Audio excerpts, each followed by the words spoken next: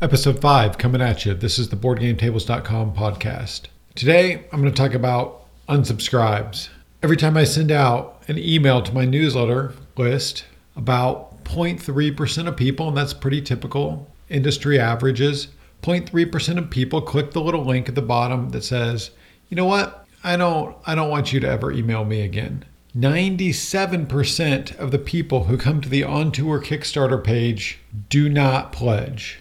They do not buy the game. If 50 people come to that website, then 48 or even 49 of them look at the information and go, no, I don't think I want that. I had the opportunity in November to do a playtest game of On Tour at Board Game Geek Con, BGG Con. I had a group of about 5 people, I think it was. The game was a little rougher back then. It did require a little more effort. The graphics obviously weren't as good. It was still a prototype. I don't think it even had the route lines drawn in, so you had to be able to look at the states and figure out which ones were adjacent to each other.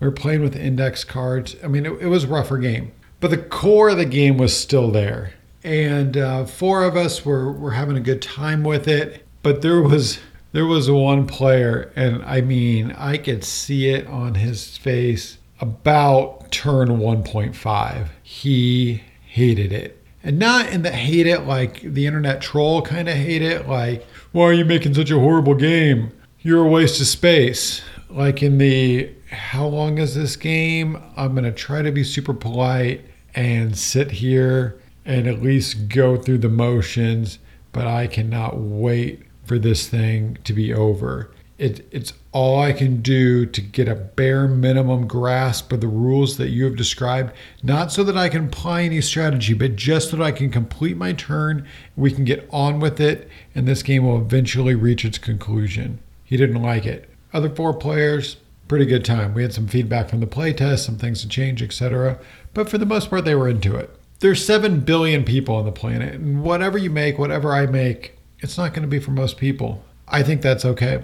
I think it's much more important that I find the people who do like the thing I'm making. And that doesn't mean you can ignore negative feedback. I think it just means that positive feedback, real positive feedback, not polite positive feedback, not mediocre feedback, not, yeah, it's pretty good. Yeah, it's okay. Yeah, I might play it again sometime. But real, actually enthusiastic, positive, this game is great. This is a game I want to play again. That's the kind of thing I'm trying to reach. The kind of thing that's going to get some people excited. Sure, it doesn't work for everyone. Sure, when I send out an email, some people will say, you know what, I've heard enough from you. I think I understand what you're all about, and I'm going to opt out at this point. Sure, 97% of the people come to the Kickstarter page, and most of them within 3 seconds go, nope. But some people see it, they get it.